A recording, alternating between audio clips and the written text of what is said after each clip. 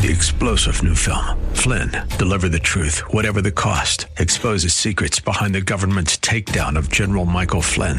Flynn knew what the intel world had been up to. He ordered the first audit of the use of contractors. This set off alarm bells. He told the truth. He was the most dangerous person for Donald Trump to hire. They had to get rid of Flynn.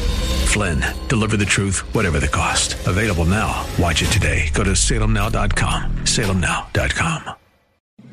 The Cal Thomas Commentary is brought to you by Values Through Media. Now here's syndicated columnist Cal Thomas. Would you watch a show in which the actors were terrible? You knew the plot and the outcome? Probably not, but that's what I suspect a very few number of TV viewers and all 100 senators are witnessing at President Trump's impeachment trial.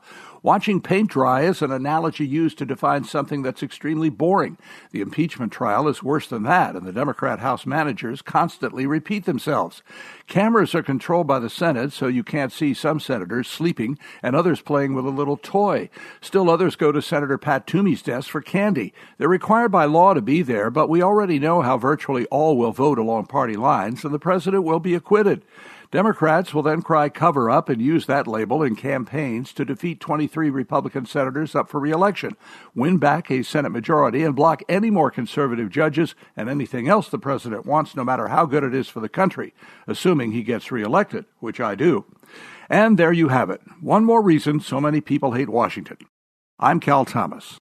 For a free copy of today's commentary, visit calthomas.com or write us at Values Through Media, P.O. Box 373340, Key Largo, Florida 33037. That's P.O. Box 373340, Key Largo, Florida 33037. Please specify the date and subject. Your tax-deductible gifts to Values Through Media help support us. Listen again next time for the Cal Thomas Commentary.